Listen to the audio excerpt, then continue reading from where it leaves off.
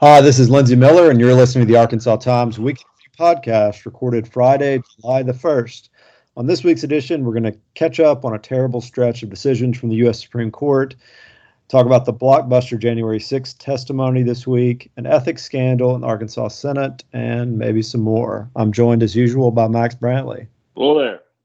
So, the last 10, 12 days of the U.S. Supreme Court were, I think, largely predicted that all the decisions that came down, all the very momentous decisions that came down would be bad, and we knew they were coming, but still, it feels like such a blow, and that's of course highlighted by the end of recognition of a constitutional right to abortion. I'm so depressed. I mean, the horrors are just, gun control dead, abortion rights dead, Miranda warning dead. No way they're going to ever get into cops' immunity from being sued over brutalizing people. Indigenous people's rights in Oklahoma dead, environmental regulation dead, school prayer prohibition dead. You get no satisfaction from saying the obvious, which is this is an ideological bunch of activist judges intent on imposing their political views on the law. And that's the very thing that they always used to accuse liberals of doing. Unfortunately, they weren't nearly as successful at it. And the really bad news is, of course, several of these things have potential impact. The reason they use the abortion ruling is famously Clarence Thomas said, could be used to overturn rights to contraception and overturn rights to have same-sex sexual relationships and overturns the right to same-sex marriage. He didn't include the right to interracial marriage because that would affect him, but I think you could extend that to the same place. But even worse, they've agreed to take a case, which means they've got at least 4 justices for it, that clearly could be a roadmap to let Republican legislators take total control of the election process at the federal level anyway, and just institutionalize minority control of the U.S. House and Senate by state legislative means. I mean, we already have it, and it's horrifying. And Joe Biden says he's finally said he might be willing for a one-shot deal in the filibuster to codify a right to abortion at the federal level. But at the moment, I don't think he has the votes to do that. And but there's just so much out there that's to come, and it's all bad. And I don't think he could pass an expansion of the Supreme Court, and he says he doesn't want to do it. I mean, the sad thing to say, and I'm not threatening anybody here, but the only real solution would be some well-timed deaths. That's really the only option.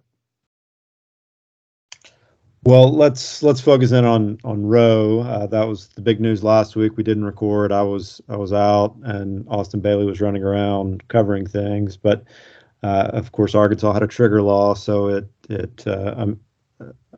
abortions were immediately ceased here in the state. And just let me throw in, because this came up in other states, but not in Arkansas. I think largely because it's just so hopeless. But in theory, a decision like that takes about 25 days to become final. It doesn't become effective. That is the Supreme Court decision until it's sent back to the lower court for a mandate. But in any event, yes, as a practical and real matter, abortion became illegal at midweek last week, and nobody's providing them legal anymore in Arkansas. You had the typical crowing from Arkansas lawmakers. Leslie Rutledge cried during a press conference. You've seen Jason Rapert, who's a lame duck senator, go on, talk to national media about how Arkansas needs a law that prohibits women from crossing state lines to receive abortions. That surely is a long shot in any special session, but who knows? Well, I mean, they will try, and they've been supportive of every draconian measure that's been handed to him to date, and I don't know where they'd stop. Asa Hutchinson said on CBS Morning News this morning that he wouldn't sign such legislation because he thought it violates the Interstate Commerce Clause, and he noted that Brett Kavanaugh, in his concurring decision on overturning Roe, said he didn't think the decision could be used to stop interstate travel of women to seek a legal abortion in the state that provides them. But one, I don't trust Brett Kavanaugh. Two, just because Asa says he won't sign a bill doesn't mean it won't become law. He didn't sign the bill that did a lot of terrible things to Arkansas women. They banned abortion without exceptions for rape, incest, or health of the mother, or for minors. So I think those are just empty words for the most part. Can they get the votes together to add that to a special session agenda? The governor won't put it on there.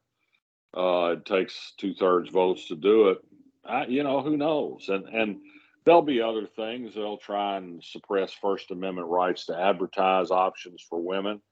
I think, I know that Planned Parenthood remains in business in Arkansas, providing family planning services and OBGYN care and sexually transmitted disease testing. And I think they will tell women who are facing problem pregnancies what their alternatives are. That is, where there might be places to go and that sort of thing. And perhaps telling them about some growing abortion access support groups that are forming and trying to get bigger in Arkansas. But I suspect there'll be efforts to shut those people up.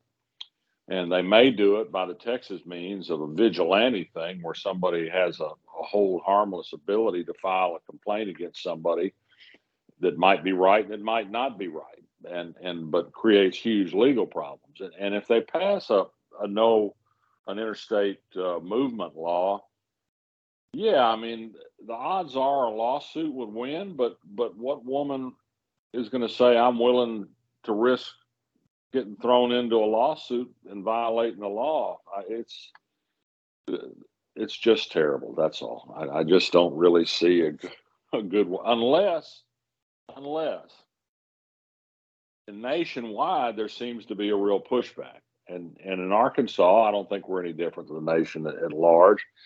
Every poll over the years has shown at least a bare majority wants abortion to remain legal in Arkansas, if under very limited and restricted circumstances.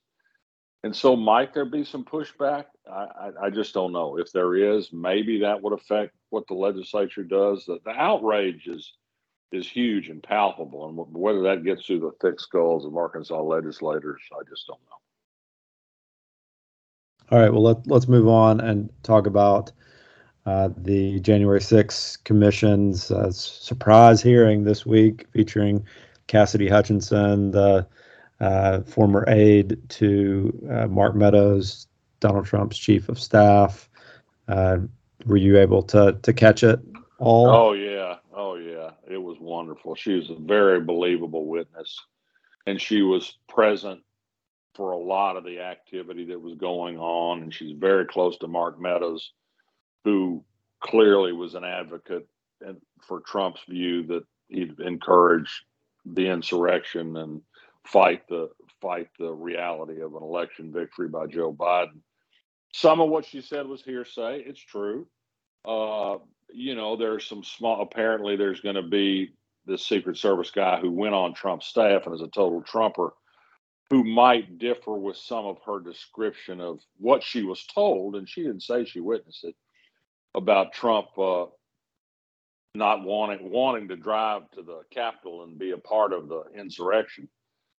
But it's on the record, including from these people, that Trump did want to go to the Capitol. Yeah, that was color. That was a nice nice air quotes, a crazy detail, but it was such a small thing, and that so many people are focusing on that is a classic Trump thing. Find one little thing that you can say is not correct, and somehow that blows up the whole story. Everything. The record couldn't be clearer that there were any number of Trump people that were doing all they could do to prevent Joe Biden from becoming president, and that there were people close to Trump who were horrified by the riot at the Capitol and tried to get him to say something.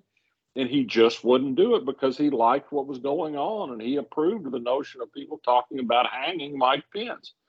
The big stuff is real. I was interested today to hear Asa Hutchinson kind of step up his criticism of Donald Trump. He said on CBS Morning News that Trump had disqualified himself from running for president again, that he'd acted irresponsibly both before and on January 6th. Now, he's still saying he's not convinced that the January 6th committee has proved a criminal act by Trump.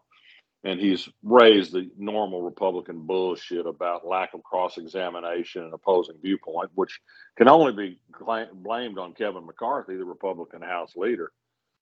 But he's saying pretty strongly that Trump clearly it isn't fit to be president. And so, I think there's a lot of signs that feeling is taking hold among more Republicans.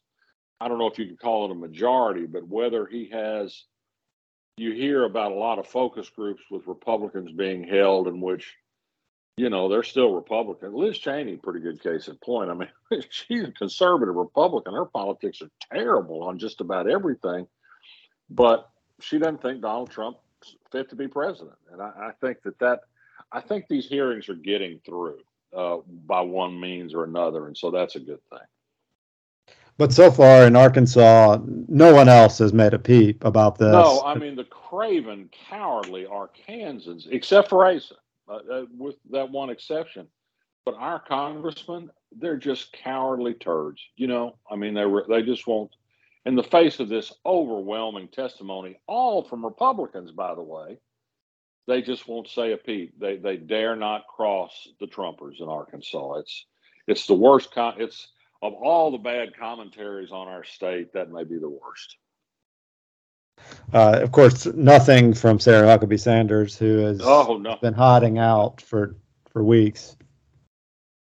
No, she's up speaking in Montana, I think. I mean, she's doing her hiding out act. You just do wonder, will there ever be an opportunity for somebody to ask her a question about this?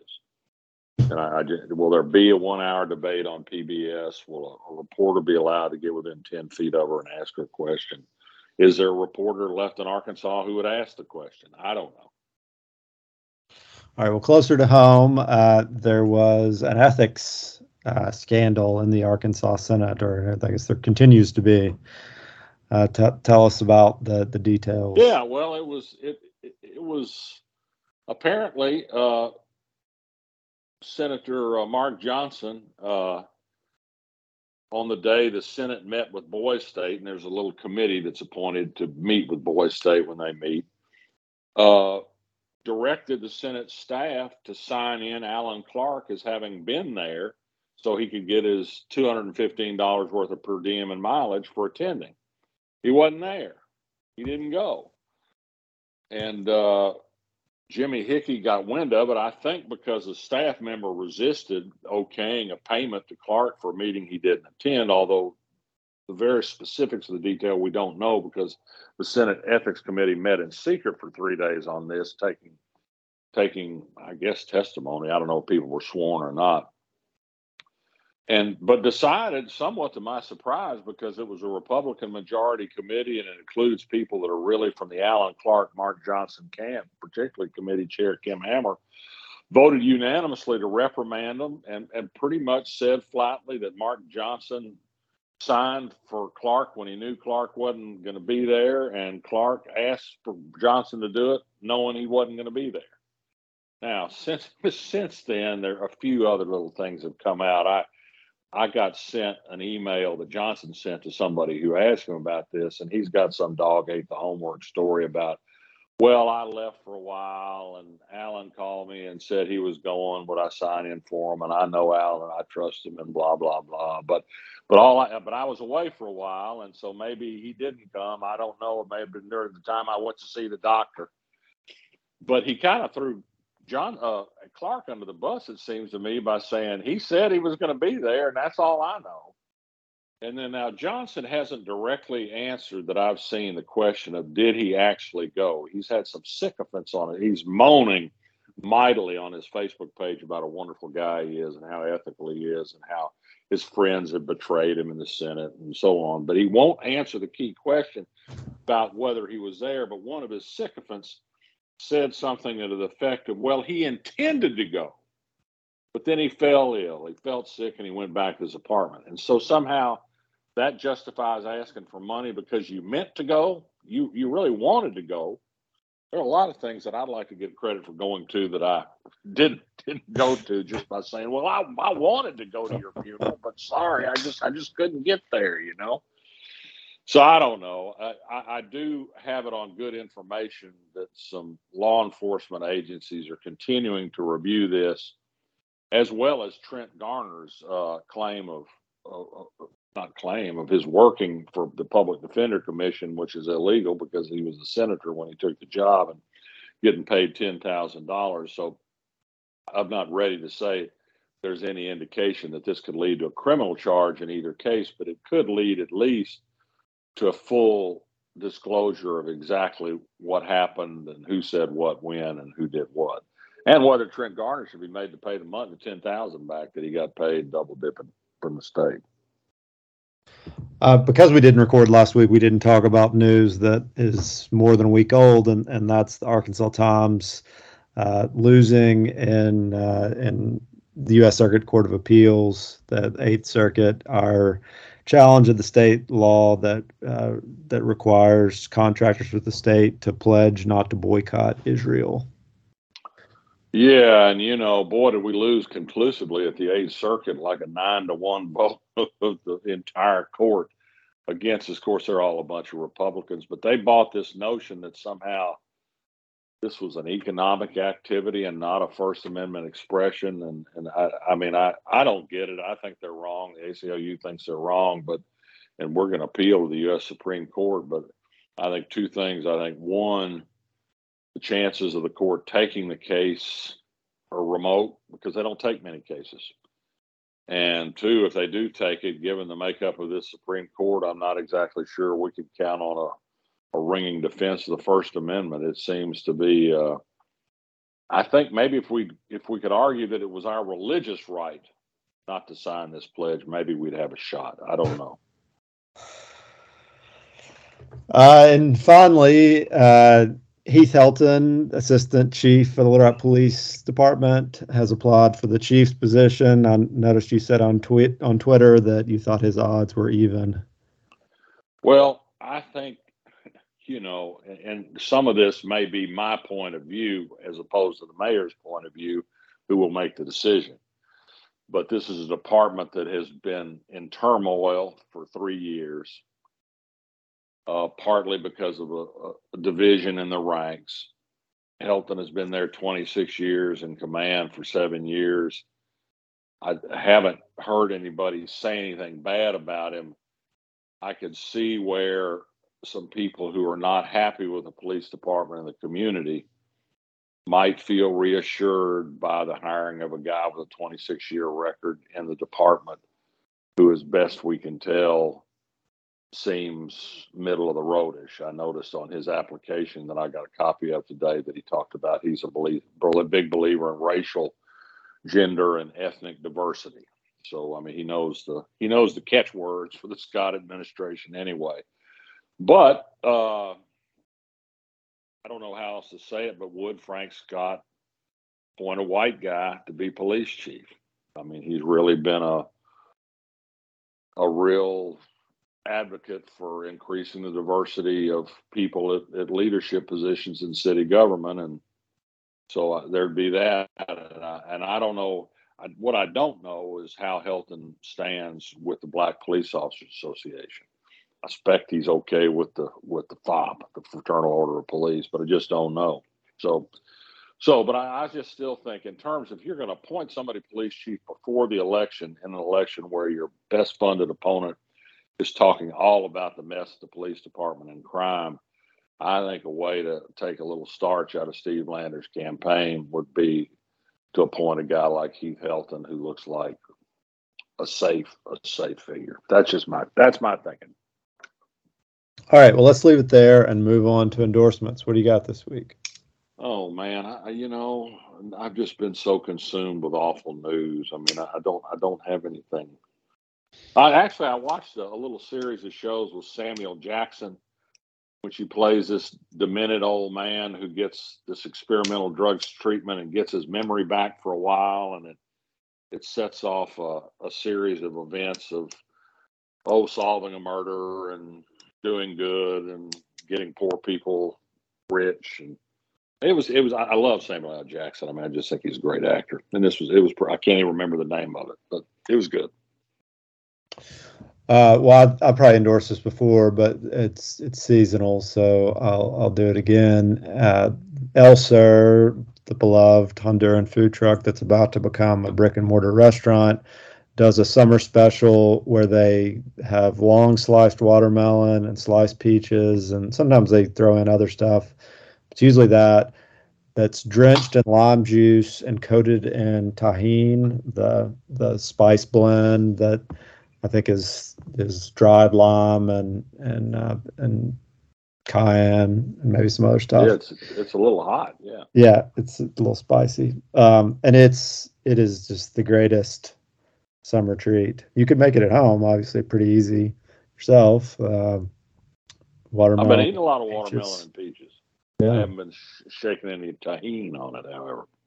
Yeah, it gives it a nice kick, especially with that lime juice. It works.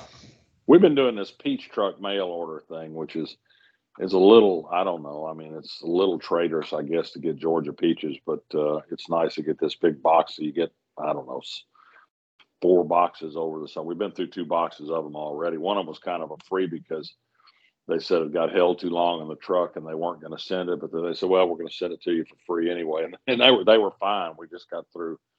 I just had a peach cobbler and then a peach crisp and then a peach meringue last night. We've just been eating peach after peach after peach. Pretty good stuff. Wow. Yeah. Okay. I'm going to load up on peaches tomorrow. All right. Well, be safe out there. Happy 4th of July, and we'll be back with you next week. See you later. Bye.